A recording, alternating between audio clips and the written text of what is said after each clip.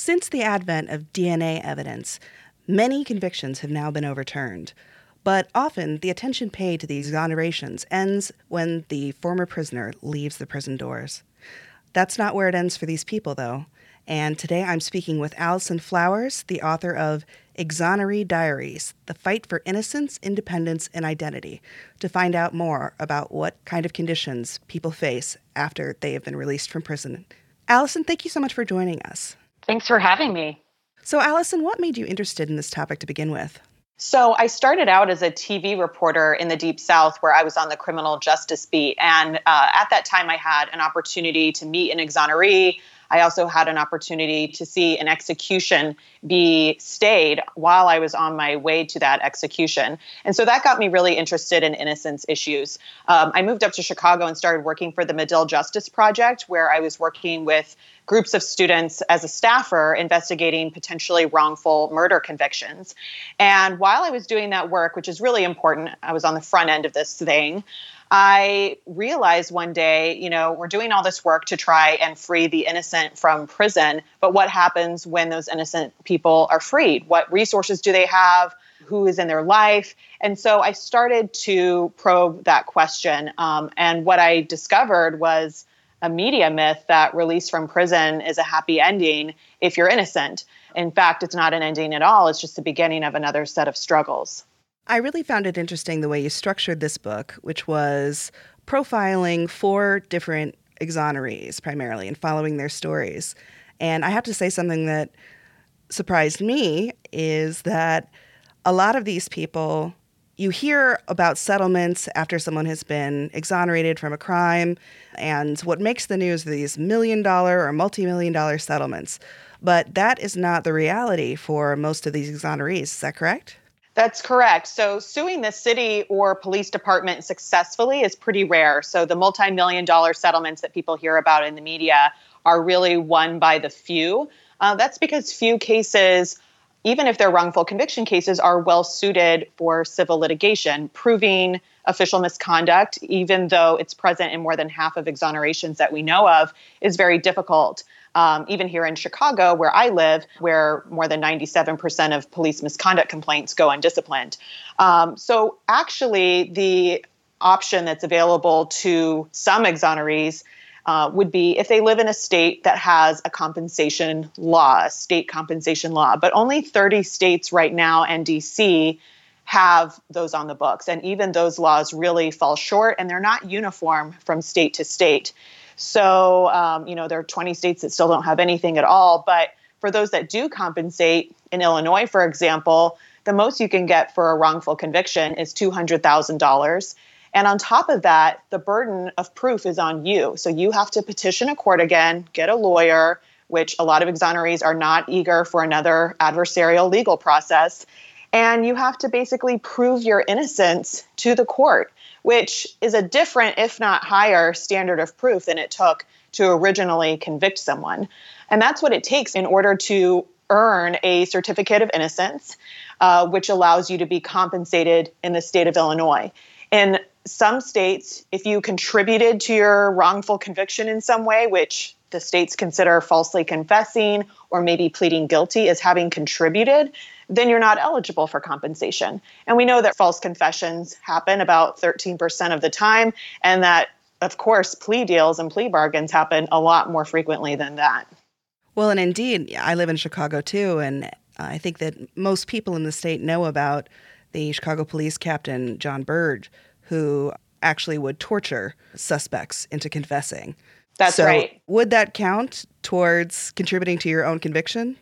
So in Illinois, a false confession is not typically something that would prevent you from seeking compensation, but pleading guilty might be a little dicier. That's something that they have re-examined. But in other states, that's still on the books, and it rules out a lot of exonerees. And not to mention that even if you qualify for compensation, let's say you're unable to prove your innocence because witnesses have died or evidence has been destroyed during your very long incarceration. So proving your innocence versus showing that you weren't guilty of something is much more difficult, and it's a burden for exonerees when they're just trying to make their way in the world.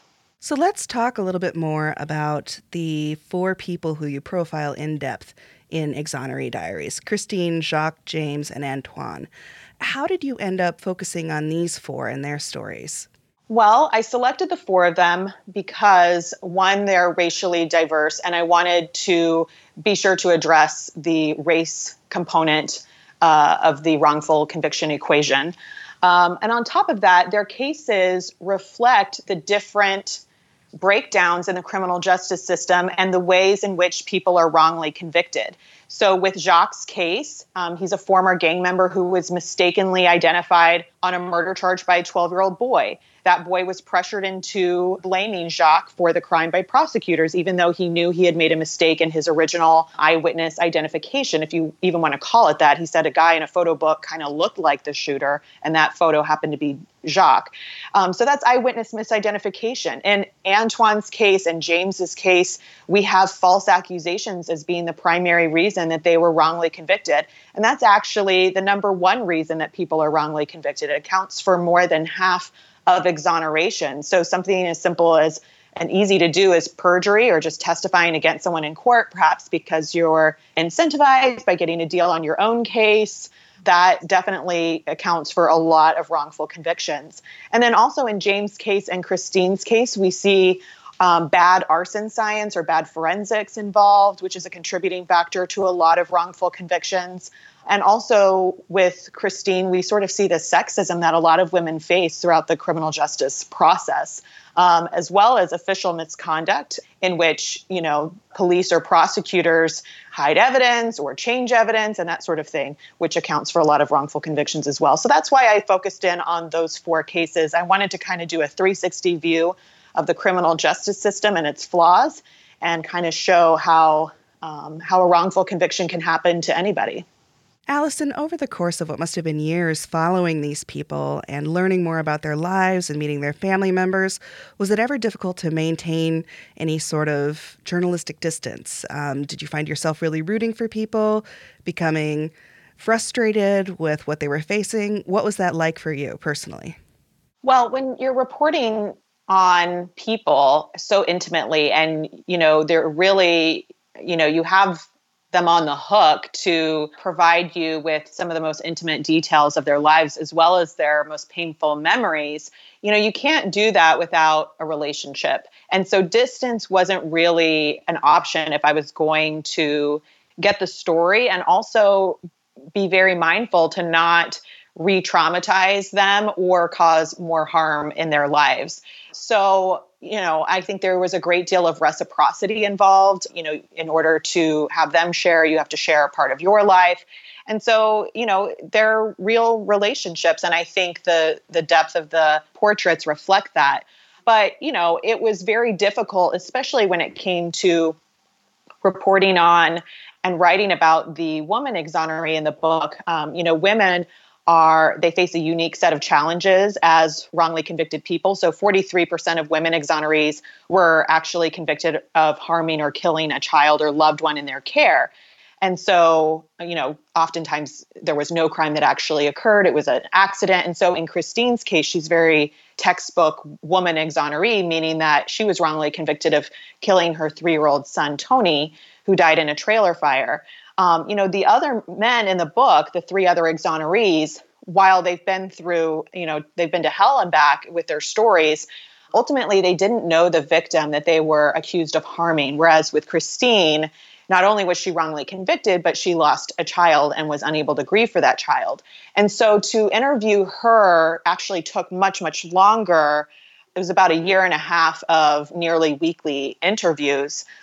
Because, sometimes it was better to just sit and have a cup of coffee or dinner with her and not probe that particular day and wait until a couple of weeks later. And that was something that I had to kind of reconcile and commit myself to. So, it's the ultimate journalistic question, how close can you get to a source? And I actually feel very close to these exonerees, but they knew that I wasn't going to go easy on them. I didn't want these to be sappy or saccharine portraits. I really wanted to portray them as deeply flawed human beings as they are, which is, much more interesting, of course. And over the course of time, you find out things about them, and There was never really much of a negotiation. I think they always knew that I was going to tell the real story despite our relationship. Was there anything that you found particularly surprising that you learned in the course of reporting this book? Not necessarily surprising, but there were a lot of things that I had to check out. One of the men in the book, Antoine, had reported to me that his son was murdered while he was behind bars and he was unable to attend the funeral. And on top of that, while he was awaiting a new trial on appeal and being held at Cook County Jail, he told me that they housed him briefly with the man who killed his son. And so that's a huge allegation that basically, I don't want to call it a wild goose chase because it actually did check out, but that took probably 2 months of my time to confirm because this was so long ago. And, just to go back and look at the records and get all the facts straight. So that was something that, was very sad, of course, to work on and dedicate myself to just confirming that one piece. But that was such an important part of his story. And he very much felt that that was done so that he would, slip up and harm the guy and maybe not earn his freedom after all. So he denied housing, which is an inmate's way of saying, put me in solitary. I can't be with whoever I'm in the cell with. And so he had, the presence of mind to do that. So I have heard many people claim that wrongful convictions aren't actually a huge problem because even though some of these men may have been convicted of the wrong crime, they were still bad guys. They'd still done other things. Can you talk about the harm that wrongful conviction does to society and to the very appearance of justice? Yes. So everyone pays for a wrongful conviction. There's, of course, the defendant or inmate himself or herself. There's that person's family. There's that person's community. And ultimately, it's the taxpayer who is paying for prison, which is expensive per inmate. And also, when that person comes out, if they're successful in seeking state compensation or suing this city or state, then, of course, we're paying again for that. So they're extremely costly, even if you don't feel bad for the people that it happens to. And certainly having some sort of criminal history or criminal record makes you known to police. And I would say that increases your likelihood of having a wrongful conviction happen to you. But actually, what I want people to take away from the book is that while these are extraordinary people who have really beat remarkable odds to be with us and share their stories with us, that these are, in fact, very ordinary people as well. I mean, if you take Christine's case, she didn't even have so much as a parking ticket on her record when she was wrongly convicted of killing her son. Of course, the other 3 men in the book did have somewhat of a criminal record, but not all of it was actually real. In Antoine's case, he had a couple of drug cases and ammunition, firearms violation charge type thing. But, he doesn't claim responsibility for any of those. He very much sticks to his story that the police planted that evidence on him. And I really feel like he would tell me the truth if it were otherwise. So while he did have a criminal record, he wasn't actually doing the things that he was accused of. And I think it's sort of the wrong question to be asking, and it comes from maybe a more punitive mindset or people who want to be tough on crime or don't really have sympathy for people who are behind bars and are guilty, but maybe they have some level of sympathy or empathy for people who are innocent. And that's actually sort of what my book is trying to subvert in some way. 2.3 million people are locked up in prisons, jails, immigration facilities, or otherwise in this country. 2 to 5% of them are sort of what the studies say could be innocent. I think it's much higher than that, which is probably, looking at 100 to 200,000 people could be innocent behind bars. And the exonerees that I've talked to say that it's much higher as well. But you'll get to know people in the book that are guilty or did whatever crime they're accused of doing. And you meet them behind bars and you really come to realize their backstories and how they ended up in a position to be incarcerated. And, a lot of times people are locked up for being poor, not actually for the crime that they're accused of, or the crime that they're accused of is nonviolent. And maybe it's not best for them to be locked up in the first place. So, yeah, that's a common criticism, maybe they didn't do this crime, but they did something else. But I don't really pay much credence to that. And I do hope that the book suggests another point of view there. So, Allison, something we're very interested in at the ABA Journal is what we're calling collateral consequences. So, after you leave prison, whether you were justly or unjustly convicted, all of the things that you face in trying to re-enter society. For these exonerees that you profiled, even though they had been exonerated, they just kept coming up against wall after wall that prevented them from regaining any sort of life. Can you talk a little bit about that process that they went through, what kind of difficulties are faced by people who the legal system has said we wrongfully convicted? Well, first of all, when you leave prison as an exoneree, you don't receive any compensation. So there's not a dime. You don't even get a bus pass, which is actually what, a lot of parolees will get, but you don't even get that as an exoneree. There are no social services, no counseling, no medical, no dental, which if I can, a quick aside on dental, a lot of the exonerees I know have had many teeth pulled in prison, which is pretty much the extent of dental care behind bars, if it exists at all. And so when they come out, actually dental is a huge need and priority in their life. And, when you have a sore mouth or a sore tooth or whatever, that's pretty much all you can think about. But there's really no way for them to access medical or dental or anything like that. Your record is also not automatically expunged, so you can't find work very easily. You would think that when you're exonerated, when you leave prison on new evidence or your conviction has been overturned or vacated based on new evidence, that, of course, that wouldn't be on your record anymore. But it is. And you have to, again, depending on the state you live in, go to great efforts to expunge it. And some states you can never get it expunged. Or you're released in such a way that you could still be retried, even though it was new evidence that released you. And so how are you supposed to go about your life when you still have a murder conviction on your record? It's not very easy to get a job under those circumstances. And on top of that, a lot of your support system, if you had one to begin with, has dissipated. Your family members may have died. Your spouse probably divorced you, and your kids don't know who you are anymore. So the odds are stacked against you as an exoneree leaving prison. It's very difficult to rebound. And there aren't many organizations or resources that have kind of tackled this issue. There are a few that are doing good work, but as great and as vast as the Innocence Network is, and it is actively fighting for policies to improve the lives of exonerees, ultimately, they're terrific lawyers. They're not social workers who are necessarily fully equipped to handle, getting someone the kind of care that they need. So, Allison, a story from my personal background. I was a reporter in Winston-Salem, North Carolina, when a very big exoneration story came about from a man named Daryl Hunt was exonerated of the murder of a woman who'd actually worked for the newspaper that I was then working for.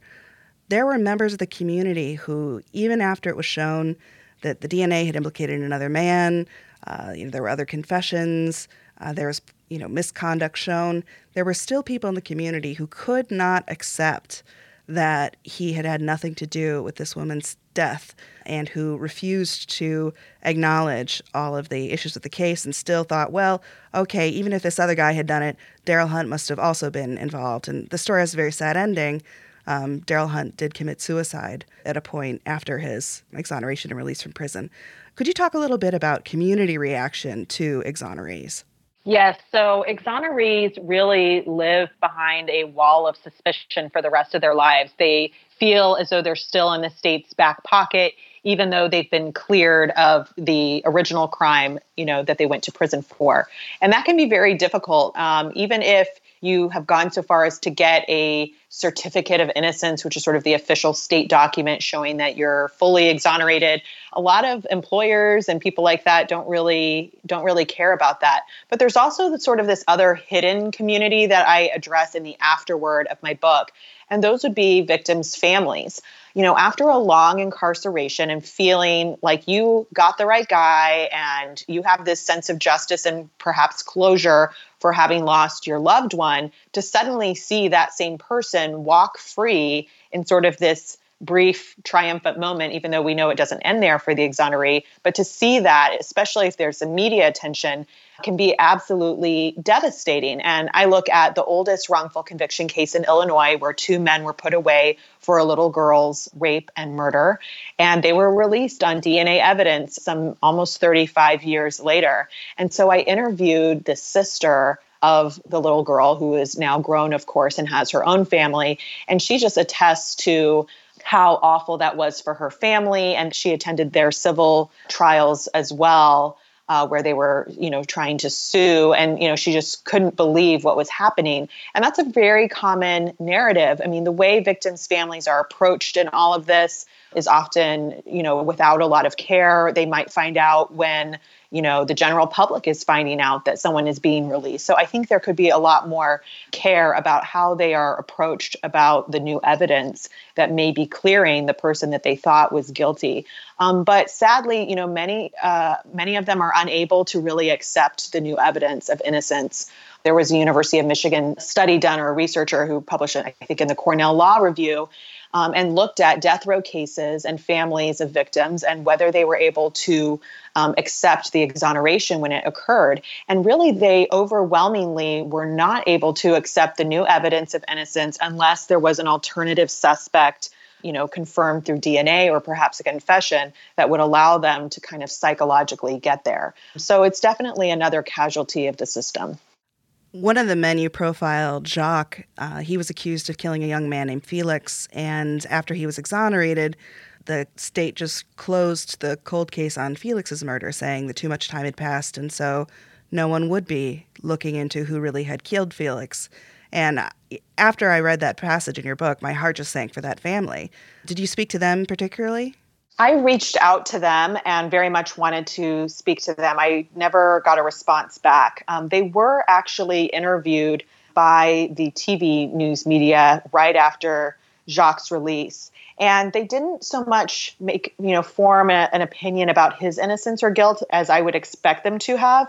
But they were more putting the pressure on the state to reinvestigate the case and find out who really did this. Or, basically saying to have this all reopened again was very painful for them.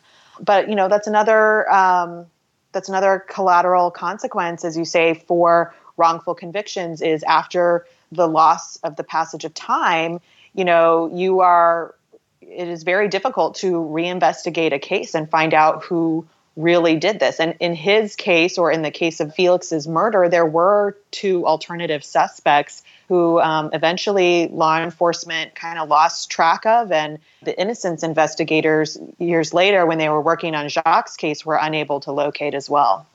Speaking of time passing, it must be so strange to have been behind bars for, say, 20 years or longer, and all of a sudden emerge into a world full of new technology, even new language, talking about, I'll just Google that.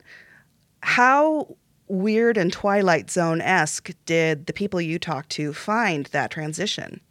Oh, they found it extremely jarring. I mean, in James Kluppelberg's case, it's funny that you mentioned Google. One of his best quotes in the book is when he says, "You type my name into Google and it lights up like a Christmas tree," which is just sort of a funny juxtaposition of not understanding Google and also the quaint image of a Christmas tree lighting up. But, when he was first released, he hopped on an airplane for the first time in 25 years. He was at Menard Prison in Illinois, which is actually closer to Mississippi than it is to Chicago. It is so far south in the state, it is very far from Chicago. And so the easiest way to get back to Chicago is to hop on a plane from St. Louis, from Menard. And so he did that, and he couldn't believe the TSA. Of course, this is a post 9/11 world. And his lawyer got a call on his cell phone that was actually for James from an estranged daughter.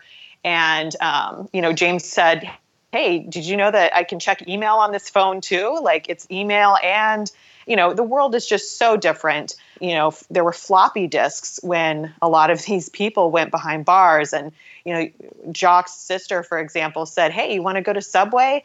And, once he was out, "You want to go get a sandwich? You want to go to Subway?" And he had no idea what she was talking about. He thought she meant the actual Subway. So, those are just a few examples of how technology has sort of created this illusion of ease, but for an exoneree experiencing it for the first time, it's a lot more difficult to navigate.